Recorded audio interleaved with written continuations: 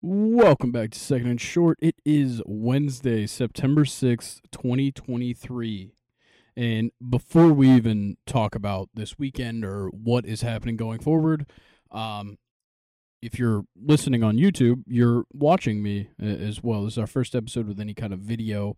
We'll be officially starting the two-person video episodes on Wednesday of next week.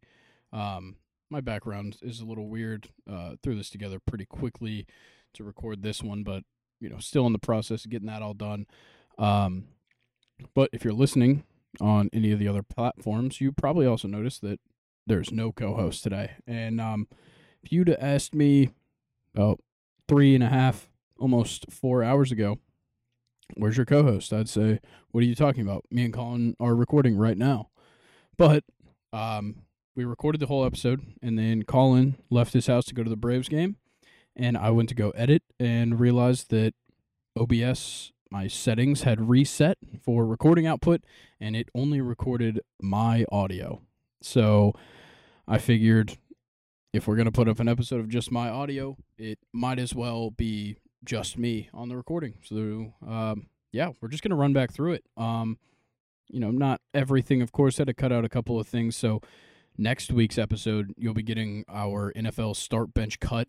Me and Colin, we did a whole thing. It was super fun, and you guys should look forward to that next week. And then we also, taking out of the prep sheet, we will not do any of the MLB questions from Reddit, and instead we'll just hit a couple of the ones from this week, next week, and then obviously some new ones as well. But we'll go ahead and start with the NFL. Thursday Night Football. This is going to be a huge season opener. We just learned that Travis Kelce is hurt. He hyperextended his knee at practice, but I just think that if he's not there, if he's not even just not 100%, the Lions should feel that they can win that game. I don't see where anybody could doubt this Lions team, especially if it's a Chiefs team either without Travis Kelce or a Travis Kelce that's not quite ready to perform at that time. Because, look, the Lions significantly improved last year. And yes, Jameson Williams is suspended, so they do lose a wide receiver, but you still have Amon-Ra St. Brown, and you have these new running backs in the system. You have this super high-ceiling rookie running back with Jahmyr Gibbs. And I see this as a game that could actually be played very close. The spread right now, the Chiefs are favored by 6.5. I think that's just home field advantage in my eyes. I really do think that the Lions have a fighting chance in this game, and I think a lot of that rides on the back of this good offense with an improving defense. They made improvements in the defense. They made improvements in the secondary with guys like C.J. Gardner-Johnson, but Aiden Hutchinson is growing, and I think that bodes so well for the Lions in this matchup.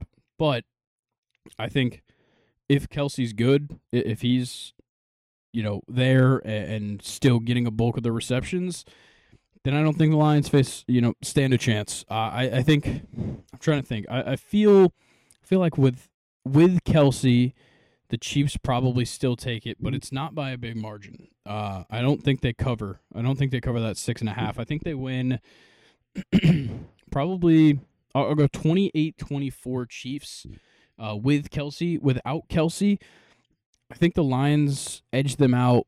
The Lions end up winning 31-17. Yeah, 31-17 Lions if Kelce's out. But look, this is just the start of football, and I am so excited for the rest of the NFL season. I'm really excited for you guys to hear that start bench cut next week because it was super fun to record, and I am so mad that we don't have Colin's audio for it on that episode because it was a great episode overall. But yeah, look, the NFL is certainly heating up. Actually, I think we just got an update on Travis Kelce, so he did hyperextend his knee, but it appears that his ACL is intact, so it's not looking too bad. It looks like he wasn't even the one in the play that got hurt. It says wide receiver Sky Moore said he was running a route on the play when Kelce was injured. Moore said when he was limping when I saw him, like just walking off the field. Huh. So I guess he got up on his own, but very interesting update there on the Kelce injury. Nonetheless, football has started. This Thursday is the beginning, but Sunday is where it's at. And we'll talk plenty about Sunday on Friday's episode with me and Luke. But yeah, I'm looking forward to Thursday Night Football and looking forward to the start of the NFL season. So let's talk MLB. Of course, I have my list of winners and losers, and there's plenty to talk about. But we have a special edition of winners and losers today, and it's not just because I'm alone. It is because we have winners, losers, and to start, scum of the earth. And scum of the earth this week is Dodgers starting pitcher Julio Urias. That guy is a grade A piece of shit. He was arrested and charged with domestic violence charges just the other day. The Dodgers announced that he will not travel with the team at this time, but this is not his first offense. He was arrested on suspicion of domestic battery back in 2019. And though he was eventually not charged, he did serve a 20-game suspension. So for Urias, once again, this just looks so bad, and it is so bad. If any of this happened at all, anything really close to this happened at all, he needs to be reprimanded. And I think the big question here now is, okay, this wasn't a one-time thing, obviously. So where do the Dodgers go from here? This guy's one of the best pitchers, at least has been one of the better pitchers for this Dodgers team, has been, pretty good for them in the playoffs, leads to a lot of successful games, but when it comes down to it, you guys set a precedent with Trevor Bauer. And now you face this, a similar situation with Julio Urias. How are they going to handle this? Right now, he's not traveling with the team, but if this is an ongoing investigation into the playoffs, I feel like he should not be playing. Whether he's actually suspended starting in that time, but I don't think a suspension will occur within the next month. I think he should be put on the restricted list, and that should be kind of all done and dusted, at least while this investigation's going on, because it's not only is it his second offense, but it's a horrible thing, something that we see littered throughout professional sports and just throughout our world in general. So I don't know how the Dodgers could possibly just not do anything about this, or at least let him play. Like, I don't know how they could let him play in the interim while we try and figure out this whole situation. Nonetheless, hopefully everything gets figured out properly. Whoever's right, wrong, is dealt with correctly, and hopefully to Julio Urias' partner, I hope everything is all right. But on a lighter note, let's get into the winners and losers. Our first winner, Royce Lewis. He just keeps hitting grand slams. I don't know what to say. The guy has been white hot. He hit his third grand slam of the year, which was also his third in 8 games. He becomes the second player to hit at least 5 home runs and 3 grand slams over an 8-game span. He joins Lou Gehrig in 1931 in that company.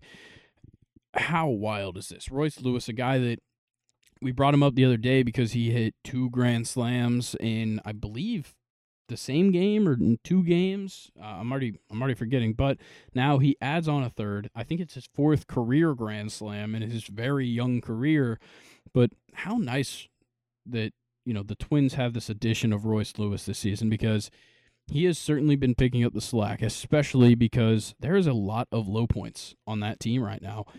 And though they lead their division, how good are they going to be come the playoffs?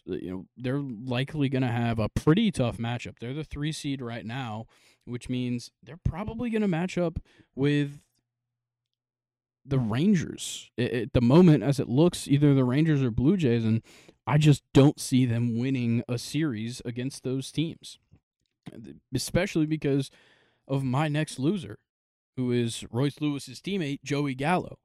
Gallo is hitting 172 with an MLB high 43.2% strikeout rate. in 109 games for the Twins this year. And that includes batting 147 with just 16 RBIs in his last 75, batting 138 in the 40 games since the All-Star break, and now he is 1 for 25 with 16 strikeouts since his 4-for-4 game on August 12th. This is the kind of stuff that gets you dropped. Like, this isn't even like they already took him out of the lineup pretty regularly. At this point, this is the kind of stuff that gets you DFA'd. Like, it is insane that he is even on this roster, let alone getting in the game. And yeah, the Twins had a fantastic showing against the Guardians, but that was off of a bad start from Lucas Giolito, and obviously the grand slam from Royce Lewis and his 6 RBIs in total certainly helped him out. I don't understand how Joey Gallo still has a place on this team, because he's not the only dead weight. There's plenty of other guys that are far underperforming what they should be with that team. So the fact that he's even touching this lineup is absurd, especially for a team that's winning their division. But my next winner is a fan that committed an interference on a sure catch in foul territory at the Astros-Yankees game on Sunday Night Baseball. And as a result of his, fan interference, he got an interview with Buster Olney on Sunday Night Baseball, and he was pretty entertaining. He was getting asked a bunch of questions and said that this was his first game that he'd been to. He brought his son with him. They just moved down to Houston, and he just wanted to catch that ball for his son, which is so great, but obviously went about it possibly the worst way possible, and admitted that it looked like the ball was coming right at him, when it was in the air. And I think everybody that's been to a major league game and had a ball hit anywhere near you, you immediately think like that ball is coming right at me. No matter where it's actually going to end up, it could be like 5 sections down from you. You're going to think it's coming at you at least for a second. When you got a ball hit right into your section, you're automatically going to think that you are the one that's going to have to catch this ball. And he obviously thought it was, but ends up reaching over the railing, hitting it with his hand, and making the Yankees left fielder miss that ball in foul territory. But yeah, what a fun guy, but odd that he was wearing a Royals hat. Maybe he just moved from Kansas City, but maybe buy an Astros hat now that you're living in Houston. Nonetheless, let's move on to our next loser, the Angels. And there's not much to say here because you sum it up with one sentence. The Los Angeles Angels were swept by the Oakland Athletics this weekend. You heard me right. The Oakland Athletics, soon to be Las Vegas Athletics, not only swept a team, but they swept the Angels. Like, how could the Angels... it seems like they're trying to be bad. It makes no sense. You guys remember the trade deadline that happened, 2 months ago? Well, that doesn't matter anymore because they dropped everybody they traded for except CJ Cron, and it's so interesting. And now we've got Ohtani, who's, definitely leaving. Mike Trout's having conversations with the front office. I don't know what is happening in Los Angeles, but they need to fix it, and they need to fix it quick, or they need to ship off all of their good players and start the rebuild because it's not happening anytime soon. But my next winner stays in the AL West. He's with a struggling team in the AL West as well, the Rangers, but he is certainly not struggling. Mr. Corey Seager, who has now made enough plate appearances this season to be a qualified hitter after missing the opening couple of weeks of the season, I believe. Corey Seager now finds himself as a qualified hitter, and he is now first in the American League in batting average with a .345 batting average, and that puts him second in the majors. He's also second in the majors in OPS with a .1065. This guy has been killing it. Since he made his return to the lineup, he has been absolutely killing the baseball. And honestly, for Corey Seager to be hitting at these levels, at least, as a contact hitter, is kind of crazy.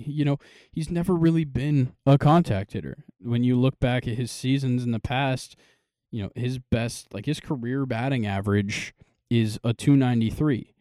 And this season is really, really helping. 2022, he was an all-star. He batted 245. In prior years, 2021, a little bit of a shortened season with injury, he batted 306. The shortened season, 2020, 307. But in 3 of his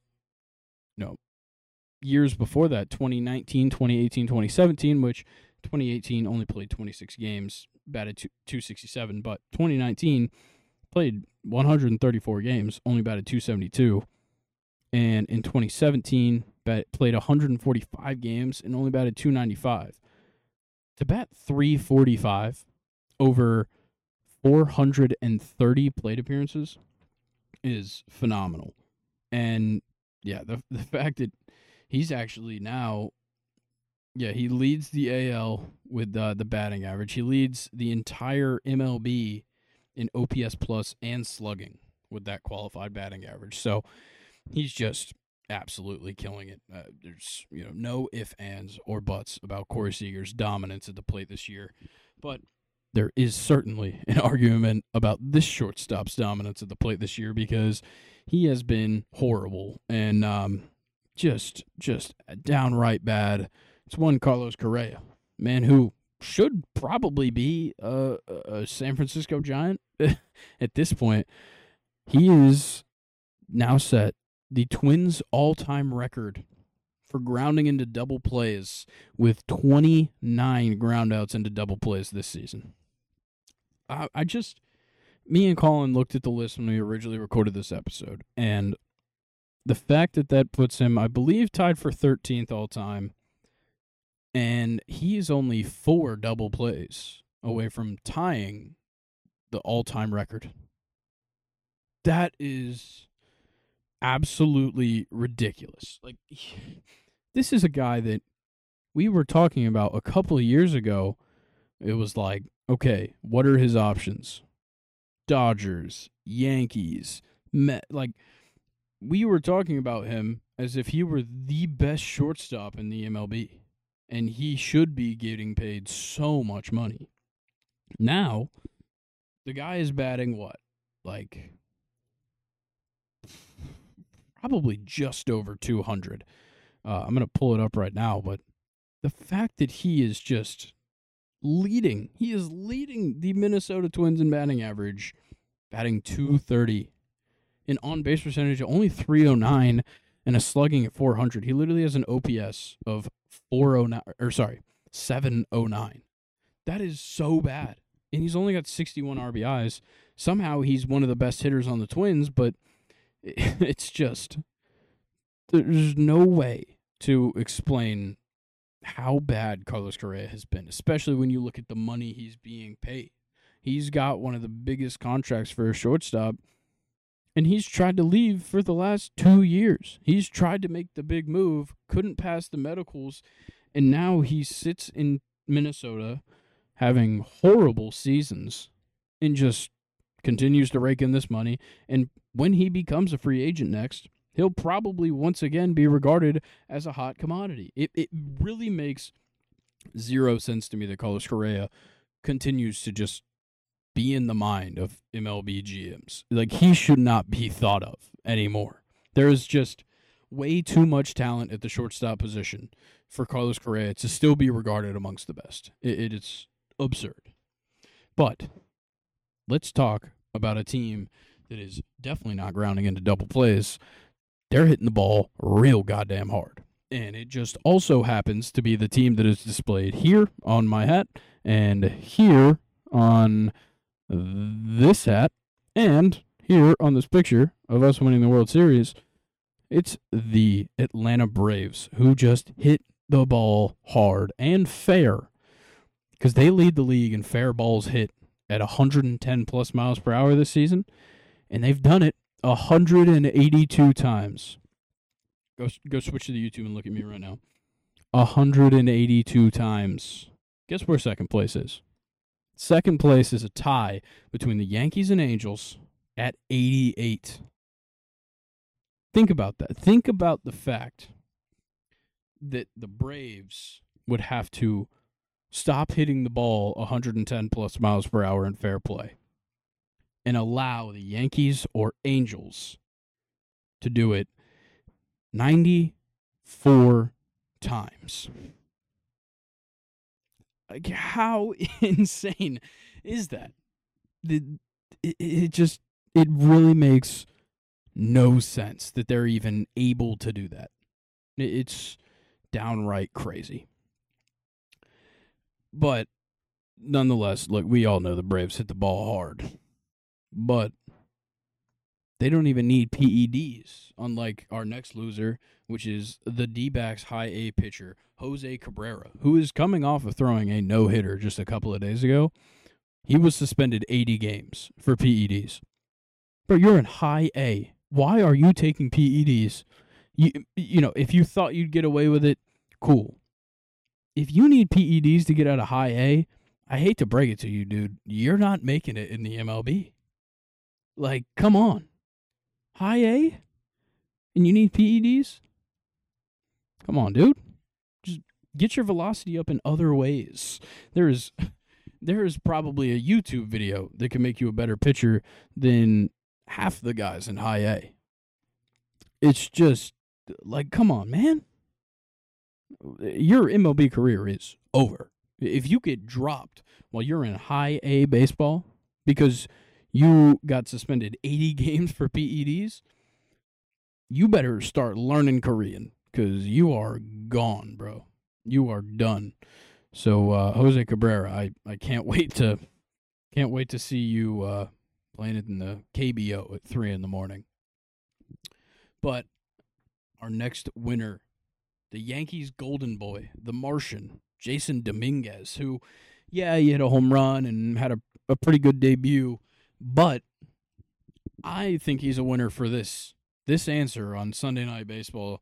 They showed an interview while the game was going on, and he was asked who his favorite players were growing up.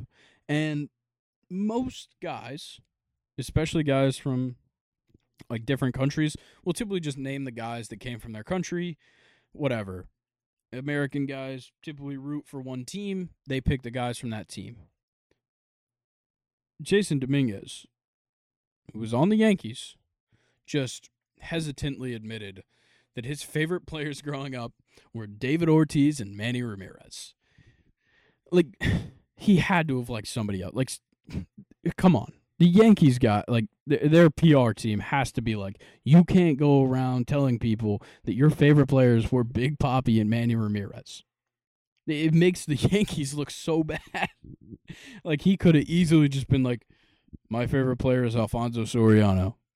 Like, you could have done that easily. You could have said it was Derek Jeter. You could have said it was Alex Rodriguez. You could have said it was somebody that doesn't play for a team anywhere near New York. But you decided to pick two players that played for the Red Sox. It's crazy. It is absolutely insane to go with those two players as your favorite players growing up when you actively play for the Yankees. But the next loser, the final loser of the day, is one Lucas Giolito, because we talked about a game earlier where Royce Lewis had a grand slam and 6 RBIs, and even Joey Gallo got on the board with some RBIs. Well, a lot of that was done off of Lucas Giolito. He made his debut for the Guardians, and it did not go well. And by did not go well, I mean it was absolutely terrible. 3 innings pitched, 9 earned runs, 7 hits, 3 homers, 3 walks, and only 3 strikeouts. Giolito is now the first pitcher to allow 8+ runs in a game for 3 different MLB teams in the same season since Bill McGee did it in 1899. 1899. That is forever ago. Literally 124 years ago, Bill McGee gave up 8+ runs in a game for the Louisville Colonels, the Philadelphia Phillies, and the Washington Senators. all in the same season. And now Lucas Giolito has met him with his Guardians debut this year. And I don't understand what happened with Lucas Giolito. He started off in the MLB as a below average pitcher, had one very good season, one okay season. He's been relatively average since, and now he has just dropped off the face of the earth. Like, it is ridiculous. He was running like full sprint. Then he slowed down a little bit, and then he just like tripped over his shoelaces in his career. Like, his career is gone so downhill from the ups that we saw early on. But yeah, what a horrible performance. And just to really rub it in, they brought in their catcher to pitch, and he pitched 3 innings. It was David Fry. He pitched 3 innings, and he only gave up 5 runs and 2 home runs and only 1 walk. Lucas Giolito literally pitched worse than a catcher. Like, it doesn't get worse than being showed up by a position player pitching. It's crazy. Lucas Giolito, you gotta figure some things out, man. But other things happening around the league outside of the winners and losers. The Braves now have every single member of their starting 9 has an OPS plus of 108 or higher.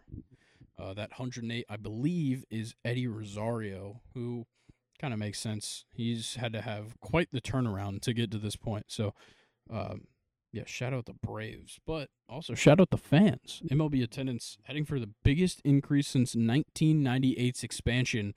It's the largest gain for the Phillies this season. They've had the biggest gain to date. They are seeing over 10,000 more attendees at their games than they had at last season at this same point, which is crazy because they were in a heated wild card race last season at this point in the year and ended up making a run at the World Series. But other teams making big gains this year, the Guardians, the Rangers, the Reds, the Orioles, definitely all make sense. The Guardians probably riding off the hype of last year's playoff performance. Other things, Rockies center fielder Brenton Doyle, he threw a baseball to home plate in the 9th inning of their game the other night. 105.7 miles an hour. Let me say that again. 105.7 miles per hour from center field to home. That's the fastest ball thrown by an outfielder that has been tracked by StatCast ever. It has ever been recorded by StatCast. It's crazy. And speaking of StatCast and these crazy fast-flying balls, Ronald Acuna's 32nd homer of the year and the 3rd of the series versus the Dodgers went 454 feet, traveling at a blistering hot 121.2 miles per hour. That being the hardest hit ball of the MLB season this year. It's insane. Like, what are they doing to these balls? Guys are throwing them super hard. Guys are hitting them super hard. Either everybody is on steroids, or this ball is, I don't know, what are they playing with? Like a tennis ball, blitz ball? I have no idea, but it's helping me out because the Braves hit the ball hard as shit. But our final thing we'll talk about here in the MLB is this insane occurrence. Phillies Padres. Tatis tries to steal third. JT Realmuto with his crazy hot arm throws down to third, and it bounces up just in front of Edmundo Sosa's glove, bounces over his glove, and hits the umpire on the chest behind Sosa. Come on, man. Like, get out of the way. He just saved a run for the Phillies by standing there. And he got fucking pelted in the chest. Like, it's kind of insane that he was able to just continue functioning. He should have got knocked on his ass. But he literally, like, gets hit in the chest, and it's just like, damn, that hurt. He just, like, stands there and just looks, and I'm like, Come on. And if I'm Tatis, I'm throwing hands. He was going to make it home so easily if that ball missed the umpire. So I hate it. I hate umpires. I hate that they're part of the field of play. I had to hear that one a few times. I also had to tell people that a few times when I umpired. But nonetheless, get the fuck out of the way. Also, Julio Rodriguez, first player in MLB history to have 25-plus home runs and 25-plus stolen bases in each of his first 2 seasons. And one of the discussions me and Colin had, which we'll probably talk about again next week, is can Julio Rodriguez be one of the best players in the league within the next 2 years? So, it's going to be hard to lap Shohei, but I think there's a chance that Julio Rodriguez and Ronald Acuna are they're going to be 2 that are compared for a long time. I think the Soto comparisons have definitely slowed down, comparing Ronald Acuna and Juan Soto, because they played in the same division, they came up at the same time, and they were fighting for Rookie of the Year, and Acuna won it, but maybe Soto arguably had some better years. That discussion's kind of over. Soto has regressed. I wouldn't say he's regressed. He's definitely gotten better, but he's definitely faded away from the national spotlight, at least, and Acuna is very much in it, being in this NL MVP race. But I think with Soto leaving the NL East, it kind of took that one away. But with Acuna and Julio Rodriguez, who just keep doing the same things, they keep hitting home runs, they keep stealing bases, they keep breaking records. These are 2 guys that I think for a long time coming are going to be compared to each other year in and year out. Who had the better season? Who had the better play in the outfield? Who hit the cooler home run? Who had the better bat flip? These 2 are going to get compared. And it sucks because they're both 2 players that I'd enjoy watching. But as long as Acuna is a Brave, Julio Rodriguez is getting smashed in the dirt by me. I don't give a shit. If we're comparing the 2, it is Acuna 10 times out of 10 for me. I'm sorry, Julio. I have to go that way. But like I said, we're gonna skip these MLB questions from Reddit because it's all about Colin's input, really. So we'll run some of these back next week. So look forward to that as well. But we got to talk college football. What a goddamn weekend we had in college football. Some crazy outcomes, some great first impressions, and some very poor first impressions from some of our top teams. Let's start with number 1, UGA, beating UT Martin 48-7. So this seemed like it was a very slow start for Georgia. It was 17-0 at the half. You expect a Georgia team like this, the defending back-to-back national champions, to come out and beat the brakes off UT Martin. It probably should have been 48-0 at halftime. And then you remember, they lost their starting quarterback, their starting running back, their offensive coordinator, just about all of their wide receivers, and all they really have left year after year is Kendall Milton and Brock Bowers. That's really the only constants in this offense. Just about everything at least endured some type of change year over year, and I think for what it's worth, they played pretty well in that situation. Carson Beck didn't really wow me, but there was certainly a lot of moments where I was like, wow, that reminded me of Stetson Bennett. That's and that's a high compliment for a quarterback at Georgia. When I saw Carson Beck run that ball in, I think it was a 4 or 5 yard rushing touchdown. But it literally, I was about to stand up from the couch and be like, way to go, Stetson. And I was like, oh shit, that's Carson Beck. He looked exactly like Stetson Bennett in that moment. It was it was actually pretty crazy. But overall, he didn't have a great game. He didn't wow me in the passing game. He didn't wow me in the running game. He was perfectly okay.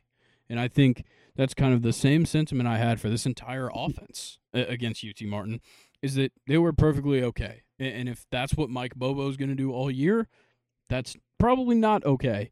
But if that's how he's going to start, that's fine. But he's got to turn it up. You're following up a guy that has changed the way that offenses function. He is now the offensive coordinator for the Baltimore Ravens, who have a just once-in-a-lifetime type quarterback in Lamar Jackson and such a creative offensive style. If you can't come in after that while being a part of that staff, he was the quarterback's coach. If you can't come in and be a part of this team and carry on that lineage, then you probably need to go. And it sucks because Mike Bobo has been associated with Georgia for a very long time. But if he can't do just the slightest bit, like last year's offense or the years prior, there is no reason for him to stay. Because Georgia has the opportunity now to go and get whoever they'd like. They can go get whatever offensive coordinator they want from whatever group of 5, even some Power 5 schools, and just rip them right out from under somebody and have the next guy. They have that ability, and Kirby Smart certainly has that ability. Otherwise, the defense looked great, but then again, it's UT Martin. So there's not, a great tell, but Malachi Starks had a great game. He's going to be the leader this year. So that's going to be kind of the big story here is how this defense changes because, obviously the defense has been loaded these last couple of years. Jalen Carter, I'm just going to blank on all their other names. Nakobe Dean, Jordan Davis, Keely Ringo, just everybody. Nolan Smith. Literally everybody that has come out of this school in the last 2-3 years have been so good. And if they can just capture half of what they've had these last couple of years with this defense, they'll be fine. They will. Look, if the offense can improve and the defense can just stay strong, this team's going to be 100% fine for all of their games. If they look like this against a real team, sorry, UT Martin, if they look like this against Tennessee, if they look like this against Ole Miss, even, when Ole Miss comes to Athens, if Georgia looks like that, they're probably not going to win. If that offense looks that boring and bland against a Lane Kiffin-led team, they are going to get exposed so quickly. So, look, Georgia, you got to make changes, and I think it starts with Bobo just kind of evolving this offense because what we saw week 1 is that you went pretty standard, nothing creative, not pulling anything out to really impress anybody, just going out there, winning an easy football game and going home. So we're going to have to see a week-over-week improvement. Next week, not much harder. Who do they got? They've got, Ball State next week. Not hard, but that's just to prepare you for South Carolina in in Athens. Week 3, because, South Carolina didn't have a great showing, and we'll get to that, but it's still a good team. Shane Beamer's still a good head coach. You can't just underrate that team and just think that, you can just keep working on whatever you'd like. You got to come in prepared for South Carolina. I hate to break it to you, but, Mike Bobo's going to have to do some homework because, this week was not enough. But speaking of not enough, Michigan, you were not enough. J.J. McCarthy surprisingly impressed me. Not too impressed, but the most impressive passing showing I've seen from him in a while. I know last year I was very critical of him because nobody ever made him pass the ball, and Blake Corum and Donovan Edwards would just beat the teams themselves. Maybe this year's different. Maybe it's just because Harbaugh wasn't there because he's serving that suspension. But 26 for 30 for McCarthy for 280 yards and 3 touchdowns is great. You can't really ask for that much more, but I could ask for maybe some more carries for Corum and Edwards together. They combined for 22 and only 110 yards and 1 touchdown between the two of them. These are two guys that are like top tier. Like these are two guys that could deserve to go first round as running backs in the NFL draft. In this day and age, they could go first round as running backs. How are you not giving them the ball? I can't get it through my head why you would not want to force these guys the ball as much as possible. And I get J.J. McCarthy did a great job this offense could have been better.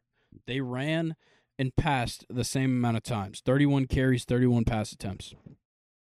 So what gives? Why did you not score more than 30 points on ECU? Let's start there. Why did that not happen? Why didn't you have a single receiver over 78 yards? I don't know what I'm missing here with Michigan, but there's still something that's not good about this. Yeah, ECU probably better than a lot of other teams. Week 1 opponents, better than UT Martin, better than Indiana maybe. Arguable. Probably better than Middle Tennessee State, but definitely better than Portland State. And Michigan just didn't show me much. They came out really slow, really flat, and the only good part of this, surprisingly, was J.J. McCarthy. Obviously, the defense was there. They have good defensive players. You can't avoid that with Michigan. They're going to recruit pretty well. There's quite a good crop of defensive players coming out of Michigan. So they got lucky there. But definitely need to see what this team looks like when Harbaugh returns. Luckily, I think they have next week off, and then it's still a pretty easy road until Harbaugh is back for week 4. So maybe they'll figure some things out. Maybe they won't. But in the meantime, Ohio State's got to figure some things out because they looked bad. Kyle McCord certainly did not impress in his, actual starter for this team debut. 20 for 33 for 239, no touchdowns, 1 interception. Something just didn't seem right with this team. And I don't know if it was Kyle McCord. I don't know if it was the coaching. I don't know what it was, but there should never be a time for Ohio State where Marvin Harrison Jr. and Emeka Egbuka have 5 receptions total and only, 35? Yeah. No, 30. I can't do basic addition. 34 receiving yards total. Marvin Harrison had 18 receiving yards on 2 receptions, and Emeka Egbuka had 3 receptions for 16 yards. Both of their longest receptions were 9 yards. This is Marvin Harrison Jr. and Emeka Egbuka, 2 guys that are surefire first-round wide receiver talent. And you only got them the ball 5 times? But Cade Stover had 5 receptions for 98 yards. Julian Fleming had 6 receptions for 58 yards. I know you didn't have all 4 of them on the field at the same time. And I know for a fact that if they were double-teaming Harrison or Egbuka, the other one's probably open. They're that good at creating space. How did the ball not get to them? That's where Kyle McCord comes into the question. Okay, you threw the ball 33 times. How many times did you miss your target? I can't see that right now, and I didn't watch much of this game because it sucked. I tried to watch some of this game. Kyle McCord was unbearable to watch. He doesn't throw the ball downfield. He doesn't do anything crazy. He can't really run the ball either. He had 2 carries, 8 yards. His longest rush, 8 yards. I don't see it with this team this year, and I'm surprised. I had them as a team that would make the college football playoff. I thought they'd end the streak of Michigan winning this matchup, but it just doesn't seem like it's going to change. I don't know how to explain it. I don't know why it's happening. The only thing I know is that this defense is still very good. Steel Chambers, fantastic game. Tommy Eichenberg, great game. JT Tuimoloau, great game. Sonny Styles, 1.5 sacks. What a good game for him. Josh Proctor, Caden Curry. So many guys on this defense are so good. And that's one thing that I definitely got right in our Big Ten preview, was that Ohio State's defense is going to be good. But Kyle McCord needs to figure some things out, because the way that this offense ran, it's not going to beat Notre Dame week 4. It's definitely not going to beat Penn State, and it's certainly going to get shit stomped by the Michigan Wolverines. They've got to figure something out, whether it's a change at quarterback or whether they just need to work on Kyle McCord, and he's just a project this year, because I'm starting to think they aren't making the college football playoff. I'm honestly starting to think that they're probably going to lose 2 or 3 games this year. I really do think it, because Notre Dame has looked very good in their 2 matches. They beat Navy 42-3 back in week 0, and then they back it up again with a 56-3 victory over Tennessee State. And all of a sudden, Sam Hartman and the running back Audric Esteem look so good. They look undeniably good, and they're gonna roll into what? They're going to Columbus. No, it's in South Bend, dude. That's the easiest decision I've ever made. Notre Dame is winning that football game in South Bend. If Ohio State doesn't look any better against Youngstown State next week, Notre Dame is winning that game. It might be close. Sam Hartman will take over. Audric Esteem will have a fantastic game. And Ryan Day will be riding back to Columbus crying his ass off. But we end out the top four with the one Alabama, Colin's beloved Crimson Tide. And the man that I'll give him credit for this. When we recorded this the first time, he said that he apologizes to Jalen Milroe for not believing in him. Milroe came out there and put on a show. In the air, nothing crazy. 13 completions on 18 attempts, 194 yards, 3 touchdowns. A very good day at work. But it was on the ground where he really made the difference. He only had 7 carries, put up 48 yards, and had 2 rushing touchdowns. I think he became the first quarterback in Alabama history to have 3+ passing touchdowns and 2+ rushing touchdowns in a single game. How insane is that? The guys that have come through this school, to none of them who have done that is crazy. But my big thing here is how Tommy Rees has changed this offense. Because, the last couple of years, really for a majority of Alabama's existence, they've had quarterbacks that want to throw the ball. And Tommy Rees, as well, with his job at Notre Dame, has had quarterbacks that want to throw the ball. He's also had running backs that want to run, and he definitely has incorporated that into this. But I'm so surprised to only see 24 passing attempts for an Alabama offense. Yes, they have had some legendary running backs in recent history, but they don't have a standout running back. Jace McClellan's great. I think you can utilize him much better. Use him a little bit in the passing game, but 10 rushes, 39 yards, 1 touchdown just doesn't seem like the kind of game I expect in week 1 against Middle Tennessee for an Alabama running back. That just doesn't seem right to me.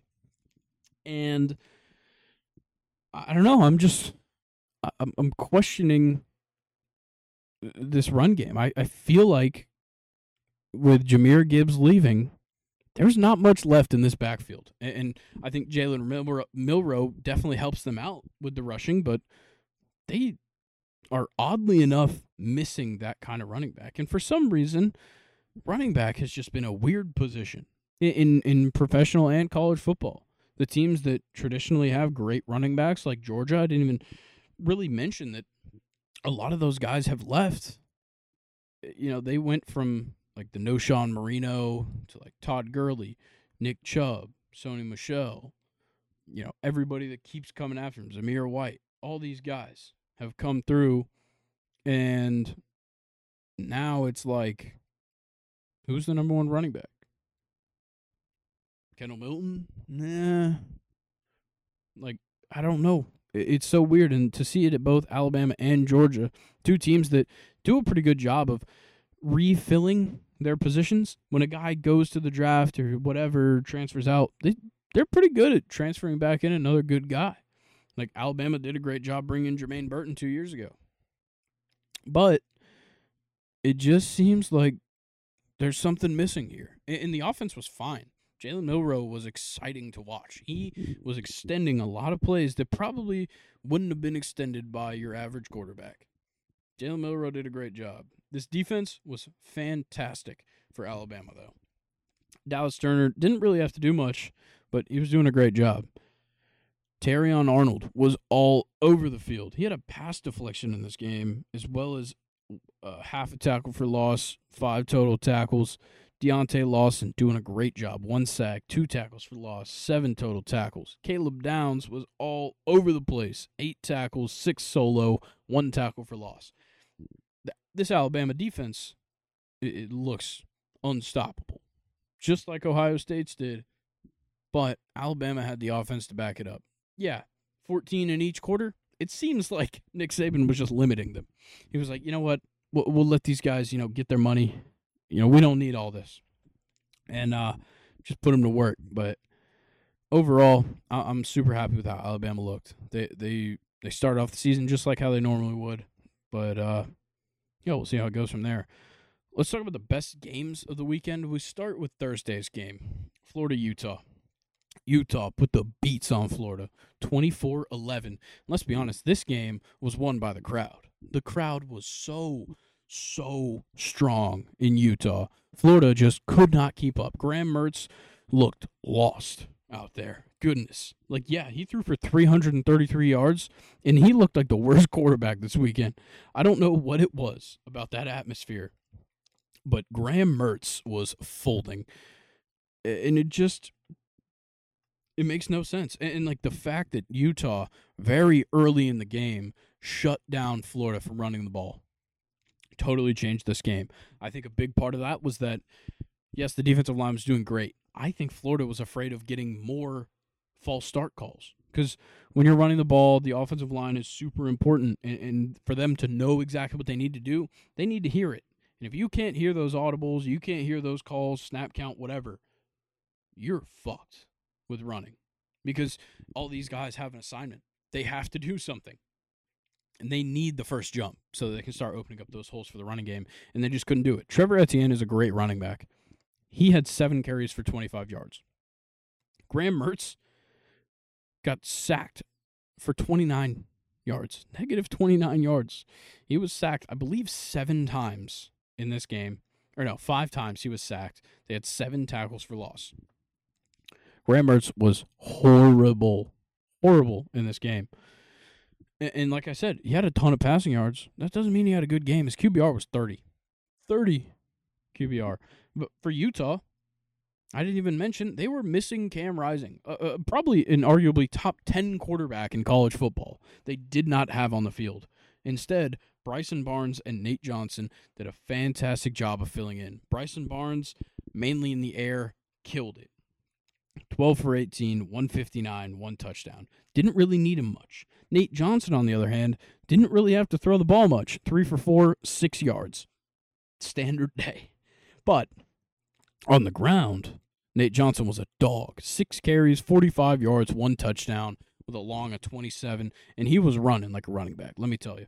He looked so good at running, and it was the game changer for Utah. Obviously, their defense was awesome in this game. I can't take that away from them, because Cole Bishop was all over the place. 11 total tackles, 1 sack, 1 tackle for loss. Travis Broughton, 8 total tackles, 7 solo, 1 tackle for loss. Jonah Ellis had a fantastic game. 4 total tackles, 2 sacks, 2 tackles for loss, 1 pass defended. He had a pass defended and 2 sacks. That's not your regular day at the office. I'll tell you that. But overall, this defense looked amazing. And for Florida, their defense just didn't look like they knew how to defend the run. And they really didn't know how to defend a dual threat quarterback. That's concerning. Think about the guys that Florida's going to have to face this season at quarterback. When you're looking at it, it's like, okay, they're going to face Joe Milton at Tennessee. We saw him stiff arm a Virginia player into hell. He literally sent that man through the football field. And then, yeah, Kentucky, Vandy, they don't really have versatile, running, neither does South Carolina. But Carson Beck, he can move his legs a little bit. When they play Georgia, they might be in a world of hurt if they can't defend a running quarterback. Jalen Daniels will definitely run on you from LSU. And Jordan Travis on Rivalry Week will absolutely expose you if you can't figure these things out for that run defense. So, look, Florida, you got to figure it out. Utah, in the meantime, keep holding on while Cam Rising's out, because it looks pretty good at the moment. Let's just talk about a beatdown now. No fun in these close games. Why wouldn't you want to watch 81 points? 81 points out of the Oregon Ducks against Portland State Vikings, putting up 7. It's honestly just sad to even. We're not even going to talk about Portland State's side. We're going to talk about Oregon. Oregon was absolutely amazing. And yes, it's Portland State. I get it. 100%, I get it. But Bo Nix, 23 for 27, 287 in the air, 3 touchdowns. Bro, he didn't even have to run the ball. This is a guy that loves to run the ball. He loves to extend plays that he probably shouldn't. And he didn't run the ball once. I'm back on. I'm back on the Bo Nix Heisman train. I'm sorry. I do it every year. He's back. Bo Nix is back. I can't even say it seriously because I do believe it. I'm gonna falsely believe this. This is the year of false confidence for me in college football. Florida State's off to a flying start. Everything is just gonna go my way early, and it is just gonna collapse. It is going to hurt to watch the rest of this season for me. But hopefully it all sticks together. But for now, Bo Nix, you're in the Heisman watch. Bucky Irving, what the fuck? How? That's all I have. 4 carries, 119 yards, 2 touchdowns, and a long of 56. That's not even including some 80-yard rush that he broke off. 56-yarder? Bro, 4 carries? Absolutely ridiculous. And Jordan James, 10 carries, 86 yards, 3 touchdowns. It makes zero sense. It is absolutely insane. And then in the receiving side, Troy Franklin and Gary Bryant Jr. both had over 100 receiving yards on 7 receptions, and each of them also picking up 2 touchdowns. This Oregon team, at least on the offense, is very, very, very, very, very good. It's hard to explain how good this Oregon team is on the offensive side. But let's move to the next one. Good old Coach Prime out there in Boulder, taking the boys down to Texas and whooping some Horned Frog ass.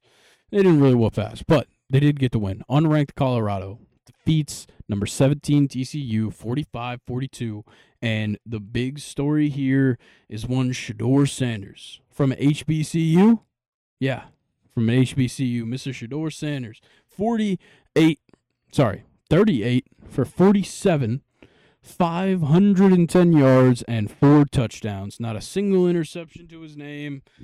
Shedeur Sanders, stand up, man. It's crazy. It is genuinely insane that the son of Deion Sanders, who really wasn't some highly touted prospect coming into college, ends up following his dad to go play at Jackson State, rewrites the script on what the transfer portal could be by going to Colorado, bringing all of the good players, and then also going to every other school and bringing in their good players. And now they start the season unranked, and they beat number 17. They jump themselves into the top 25, and all of a sudden, Colorado is just a contender in everybody's eyes. I think that's a little early, but who am I to say? I don't vote. I'm not in the AP poll. So I can't move on without talking about the receiving game because, Shedeur had to throw it to somebody to put up 510 yards, and there was 4 somebodies that he threw to, and they all had 117 receiving yards or more, which it's crazy to even look at. Looking at this box score is ridiculous. Jimmy Horn Jr., 11 receptions, 117 yards, 1 tutty. Xavier Weaver, 6 receptions, 118 yards. And then Travis Hunter, who played 120-something snaps in this game, 11 receptions, 119 yards, and he got a pick on defense. It doesn't get better than that. And I don't think that's sustainable, but we'll talk about that after we talk about Dylan Edwards, who absolutely showed out. The freshman wide receiver gets 5 receptions for 135 yards and 3 touchdowns. How? How does a human being do this just in general? How does this even happen? I can't explain it. You can't explain it. Prime probably can't even explain it. But Dylan Edwards has now burst onto the scene and looks like a for real player. Though he did lose a fumble. I got to point that out. The man is human. He lost a fumble, but still 5 receptions, 135 yards. That is unprecedented. The defensive side, though, like I said, Travis Hunter got the interception. Crazy interception. It was a straight-up wide receiver catch for him. But Shiloh Sanders and Marvin Ham picking up a ton of tackles. Same for Trevor Woods. Not really getting to the quarterback. 0 sacks in this game, which I think is just up to their front seven. The front seven for Colorado isn't great. The secondary is good. Travis Hunter keeps it on locks. Front seven, not too good. They don't rush the quarterback too well, and I think that's why TCU, Chandler Morris had an okay game. Definitely not great, but also because he's throwing at their secondary. But they rushed him pretty well. The run defense, though, was so bad, and I think that also attributes to this defensive line. Monty Bailey had 14 carries for 164 yards. Trey Sanders had 15 carries for 46 yards, but he had 3 touchdowns. I don't know what it is about TCU. Obviously, so much changed. They lost so many players to the draft, and Colorado, of course, made a ton of additions. They won this many games last year. They won 1 game last year, and they're already tied with that. And next week, they go to Nebraska. That one's going to be interesting. But nonetheless, let's move on quickly. Oklahoma, number 20. They beat Butch Jones' Arkansas State 73-0, and they had Butch Jones crying like a baby. So, all right, maybe you should have coached better at Tennessee, and you wouldn't be getting your shit beat in by Oklahoma. But a fantastic game here Saturday night, UNC, South Carolina. Whew, heater. 31-17 goes to 21, North Carolina. And Drake May. Drake May looked good. 2 interceptions, not great, but did a pretty good job. 4 carries, 25 yards. British Brooks, though, on the ground. 15 carries, 103. He had a great game. But the problem I have with this game and just kind of watching this game in general was that why are people putting Drake May and Spencer Rattler on the same level? I genuinely don't get it, because Spencer Rattler couldn't run from a rock. Like a rock would probably beat Spencer Rattler in a race, and it'd probably sack him too. He got sacked. Let's see. He got sacked 9 times in this game. Yeah, 9 times. It's just, I don't know what it is about Spencer Rattler that makes people want to like him, but he just throws the ball a lot. I think it's just the numbers. You see the completions, you see the 30 for 39 with 353 yards, and you're like, he must be good. And then you see the QBR of 44, and then you're like, oh, well, maybe those stats are lying to me. And they are. Those stats are lying to you about Spencer Rattler. He just throws the ball so much that he just thinks he's got it figured out. He does not have it figured out. I hate to break it to you. He doesn't have it figured out. And neither does Shane Beamer. Shane Beamer's a great coach. If you lose to North Carolina in this fashion, you look pretty bad. You really do look bad. And they did. They could not establish a running game at all. They had 31 carries for a resounding -2 rushing yards. Like, how does that even happen? 31 carries? Spencer Rattler, yeah, a lot of his was getting sacked, but DeCarrion Joyner had 12 carries for 23 yards, and Spencer Rattler's sacks made up for that. Like, that is insane. It is genuinely crazy. But shout out to Xavier Legette, 9 receptions, 178 yards. Spencer had to throw half of those yards to somebody. Happened to be Xavier. But looking forward, I think North Carolina could be a fun team to watch out for. And South Carolina could surprise some people. Who knows? But none of these games that we've talked about, maybe TCU, Colorado, have been better than number 5 LSU versus number 8 Florida State in the Camping World kickoff game at Camping World Stadium in Orlando, where we saw the number 8 Florida State Seminoles absolutely beat the living shit out of Brian Kelly and those Tigers. It was domination at its finest. Jaden Daniels had a stinker. He looked so inconsistent. On the other side, Jordan Travis started up the Heisman campaign again. 23 for 31, 342, 4 touchdowns, and an interception that he probably just shouldn't have thrown the ball at all. Tried to make something out of nothing, which he did a great job otherwise of. He also had 7 carries, 38 on the ground, 1 touchdown. The guy looked undeniably good and undeniably like a Heisman candidate. This guy carries himself so well. He's a Heisman not only on the field, but in the interviews. This guy talking about how grateful he is for the team that he's been surrounded with and the coaches he has and the players he plays with. It just seems like the guy is so selfless, and that's how he plays the game.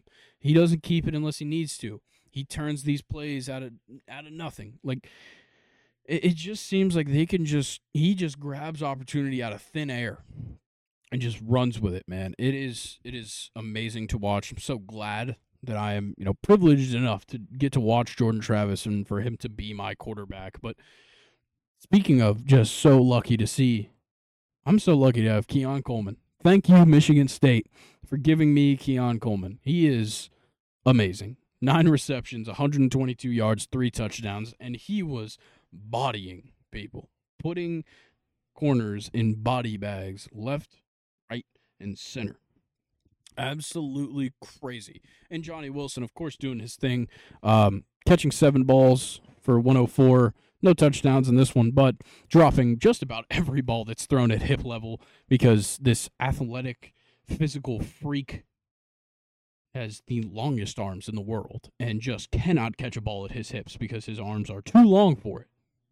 He can catch a high ball, he can catch one at the chest, he can catch one all the way down on the ground, but he cannot catch a ball at his hips. I don't know what it is.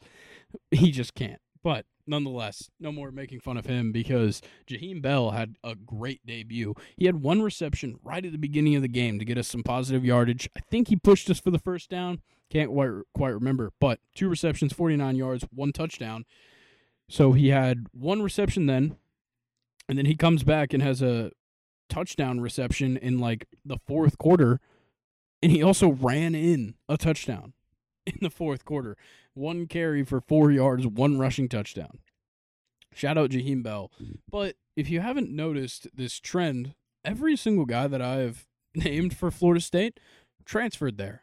And this just goes to prove how well Mike Norvell has worked the transfer portal. I think, in my biased Florida State fan opinion, he has done the best job with the transfer portal out of any coach in college football. Jordan Travis transferred from Louisville. Won the starting job last year and hasn't looked back since. Trey Benson transferred from Oregon, won that starting job last year. Jaheim Bell transferred from South Carolina, easily the starting tight end on this team. Keon Coleman transferred from Michigan State. Johnny Wilson transferred from Arizona State. And numerous other people on this team transfer in and just continue to dominate. In prior years, we've had guys that transferred here and did great, and they're now in the league. Jared Verse is still on this team. He transferred from a small school in New York. I can't even remember what team it was, but they saw him on film scouting for Syracuse, and they just happened to see this guy just absolutely expose them, and they're like, who is this kid? Oh, this is Jared Verse. He played for Albany for 1 year. We should pick him up. Now he's going to be a first-round pick in the NFL draft. And it would have been last year, but he wanted to stay. It's crazy shit what we've got going on down here in Tally. And let me tell you, what they've got going on in Baton Rouge needs some work. It is brutal. The offense looked boring. Like Jaden Daniels genuinely doesn't know what he wants to do. It's like they have a predetermined plan, the ball's in his hands, and he's like, shit, what do I do with this football? And half the time he's running it. But 22 for 37 looks pretty good. The 347, I think, is trying to fool you. Kind of like what I talked about with Spencer Rattler. That number fools you because he had the 1 touchdown that was a lucky touchdown right at the end of the game. We put in the 3rd stringers. He threw 1 interception, really bad miscue. Probably should have thrown a couple more as well. 57.6 QBR. That's the telling part. That's how you know when the yards are a lie. You look over to the right, look at that QBR. That's going to tell you what those yards really mean. He also led that team in rushing. Outside of Jaden Daniels, there was 12 carries. Josh Williams, Noah Cain, Trey Bradford all had a combined 12 carries for a combined 49 rushing yards of their 113. There is nothing here with this offense. Brian Thompson Jr. looked great. Give him all of his praise. 7 receptions, 142 yards, and a touchdown. Malik Nabers looked like a complete non-factor in this game. I don't know how. I really can't explain why. Because me and Colin were both super high on Malik Nabers coming into this season. I can't explain it. He did a very similar thing to what Kayshon Boutte did last year against Florida State in the starting, in the first game of the season. It's crazy how bad he was. 6 receptions, 67 yards. It's really not that bad. But when you expect him to be like a Biletnikoff contending wide receiver, and you see a performance like this to start the season, yeah, it was a good team they're facing, but good players play well against good teams. That's kind of the big difference there. So I don't know. We'll just have to see how that the rest of the season sorts out for Malik Nabers. But overall, so excited with so happy with how well the running game came out in the second half. The way that we made adjustments at the half really changed some things up, and Norvell really led these guys. So super excited, looking forward to the rest of the season for Florida State, because I think we've put ourselves into a college football playoff contention with that win. But one more game from this past weekend. Duke upsets number 9 Clemson 28-7, and Cade Klubnik had a stinker. Probably one of the worst quarterback performances from a top 10 team this season. Probably one of the worst quarterback performances from a ranked team this season. Cade Klubnik goes 27 for 43 for only 209 yards, 1 touchdown, 1 interception. And like I said, that big number there on the end, that 27.9 QBR that he put up, that one tells the story for Cade Klubnik. It was shit. Will Shipley, great game, because they just force you the ball all the time. 17 carries, 114. Great job. Phil Maffa also had a good game on the ground. 11 carries, 65 yards. There is so many guys on this team that can play well. The problem is Cade Klubnik can't. He genuinely is not a good quarterback. This Duke defense is not good. They are not good. Riley Leonard had a horrible game passing. 17 for 33, 175. No touchdowns. He should not have had that. Duke shouldn't have played this well. Riley Leonard, of course, leading on the ground, though. 9 carries, 98 yards, and that beautiful touchdown run. That was the game changer. But Riley Leonard didn't have a wow me game, in the air at least. On the ground, certainly wowed me. But, you'd have thought in a game like this, 28-7, you would have had some crazy offensive performance, and you really didn't. Riley Leonard, yes, a good game for a quarterback to rush 98 yards, but they really should have been better. And Clemson just has fallen off of a cliff. I don't know where it came from, how it came here, but I think all lines point back to Dabo Swinney. That fucking goober, Dabo Swinney. I hate that man with just about every fiber in my being, and the rest of them go to Jimbo Fisher. But, yeah, I don't know. I can't explain this win. There's nothing to explain it, because Dabo said it in his interview. In the time that he's coached at Clemson, they're 58-0 in games where they put up over 200 passing yards and 200 rushing yards. This is their first time losing it. I think he said in the history of the school, they're 108 in that circumstance. Something close to that. How crazy is it that he is the guy that ruins it? But yeah, overall, just shout out to Duke. They did it. They just helped me indirectly as a Florida State fan, because Clemson's getting fucked. When we play Clemson, I think it's week 4. Yeah, they're gonna get shit on, undoubtedly. Yeah, honestly, they're probably gonna get shit on next week at Charleston Southern. But nonetheless, let's look at this week's new AP poll. I got to pull it back up because I accidentally closed my tab. But the new AP top 25 football poll. Your top 2 stay the same. Georgia and Michigan, 1 and 2. But Ohio State drops out. And in comes Alabama to 3, and one Florida State Seminoles coming up to 4, moving up 4 spots after that big win over LSU. Ohio State drops 2 spots down to 5. USC and Penn State sit at 6 and 7. Washington moves up to 8, moves up 2 spots. Tennessee moves up 3 spots to 9 after their great showing against Virginia. Notre Dame moves up 3 spots after these 2 big wins. They move up to 10. Texas sits still at 11, while Utah and Oregon both move up 2 spots to 12 and 13 respectively. LSU drops 9 spots after their loss to Florida State, now all the way down to 14. And then Kansas State moves up 1 to 15. Oregon State, after a great showing from DJ Uiagalelei, move up to 16. They move up 2 spots. North Carolina moves up 4 spots to 17 after their big win over South Carolina. Oklahoma, after making Butch Jones cry, they move up to 18, moving up 2 spots. Wisconsin sits still at 19 after a pretty good win over Buffalo, but not great.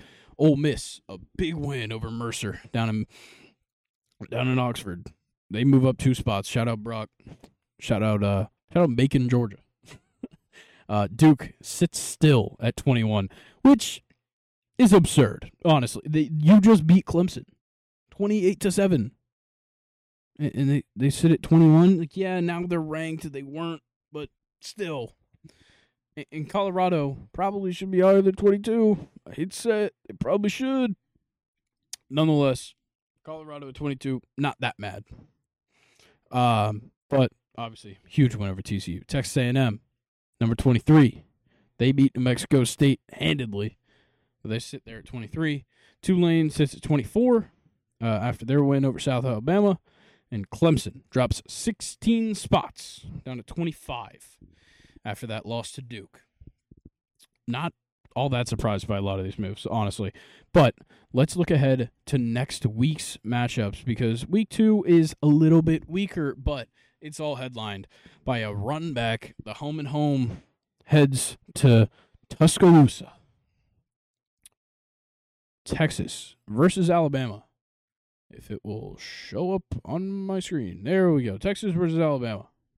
Alabama, 7-point favorites? We'll see. But this one's going to be good. Xavier Worthy, Quinn Ewers, all of this talent from Texas heading into Tuscaloosa to try and contend with the big dogs. And a team that seems a little off from prior years. No more Bryce Young. No more crazy good first-round pick wide receivers and running backs. This one's going to be telling of Tommy Rees as offensive coordinator just as much as it is going to be for Jalen Milroe and Jace McClellan in their offensive strategy. This game is the Tommy Rees game. If Tommy Rees does good, Alabama's good. If Tommy Rees doesn't, Texas might win. We might see Quinn Ewers celebrating over Alabama. That is a world that I do not want to live in personally as a Texas hater, but as the guy who said that Texas is going to be really good this year, I would kind of like to see it. I hate to say it. I would love to see that. But I'd also just love to make fun of Colin on the podcast next week if Alabama loses. It's going to be hell for him. I will make that a certainty. If Texas wins versus Alabama in Tuscaloosa, Colin might never hear the end of it. It won't matter. It will be 60 years old, and I'll be like, you remember that time 40 years ago? When Alabama lost to Texas with Quinn Ewers at quarterback, he's going to be like, shut the fuck up. But nonetheless, that's probably the best matchup. I also really like Ole Miss versus Tulane this week, 20 versus 24. You get to see Jackson Dart and Quinshon Judkins, and you get to see this great Tulane Green Tide just doing some work, man. That's what Tulane does. They come in, they do work, and I love watching them play football. I loved watching them last year, and I'm going to watch them this weekend. And then, Ole Miss. How much fun could you possibly have watching Quinshon Judkins? Because I think the answer is it's unimaginable. You don't know how much fun you could have watching Ole Miss until you watch it, and you watch Quinshon Judkins just get fed the ball and turn rushes out of nothing into something. Fantastic. Also, Texas A&M Miami rematch from last year. This one was a pretty good game last year. Probably could have been better, but still some good players on each team that could show out. You also have App State, North Carolina. This was a great one last year as well. it was like they were scoring in the 70s. It only took 4 quarters. If we see anything close to that this year, I'd be super, super happy. Otherwise, not a lot of other great games. Baylor looking to bounce back after they got upset. They played number 12 Utah. Nebraska faces newly ranked 22 Colorado. That one's going to be good. Colorado only favored by 3. Actually, since me and Colin recorded the episode, the line has shifted. It started at Colorado by 3.5. Now it's Colorado by 3. So, interesting. But, nonetheless, I kind of think Colorado's better than Nebraska. But Notre Dame, NC State, that one's a good one as well. And, yeah, that's really about it. Everybody else kind of got a stinker. Ball State, Georgia, Southern Miss, Florida State, Youngstown State versus Ohio State. Yeah, kind of some boring matchups there. But, yeah, I think that does it there. Stake your claim. Fuck it. Florida State's going to cruise to a nice little undefeated schedule through the conference championship game. We're going to beat UNC in that conference championship game. No more divisions. We don't have to get put behind Clemson, but Clemson is going to get put down by everybody they play this year. So they're pretty fucked there. So, yeah, Florida State makes the conference championship. They win it. They stay undefeated going into the college football playoff, and they play North Carolina in that conference championship game, guys. Thank you so much for listening, watching. Thank you. And subscribing, following everywhere. I really appreciate you guys. And, yeah, I think we're going to wrap this thing up. Make sure you're following on all the social media platforms. Make sure you are liking, subscribing, commenting on YouTube. Make sure you're 5-starring us. Give us a good old 5-star right there on that podcast platform that you're listening on right now. And make sure you go check out the YouTube if you haven't. This one's going up as a video. So you're going to see my pretty face in my room that is painted like the nursery that it used to be, with a Dominique Wilkins jersey, 2 fitted hats, and a picture from the Braves World Series. Guys, thank you so much for listening. Thank you guys for liking, subscribing, watching, listening, following, everything that you guys have done. Thank you. And we look forward to seeing you guys this week on Friday. Me and Luke got plenty to talk about because it's going to be the first NFL weekend preview of the year. We'll see y'all later. Peace.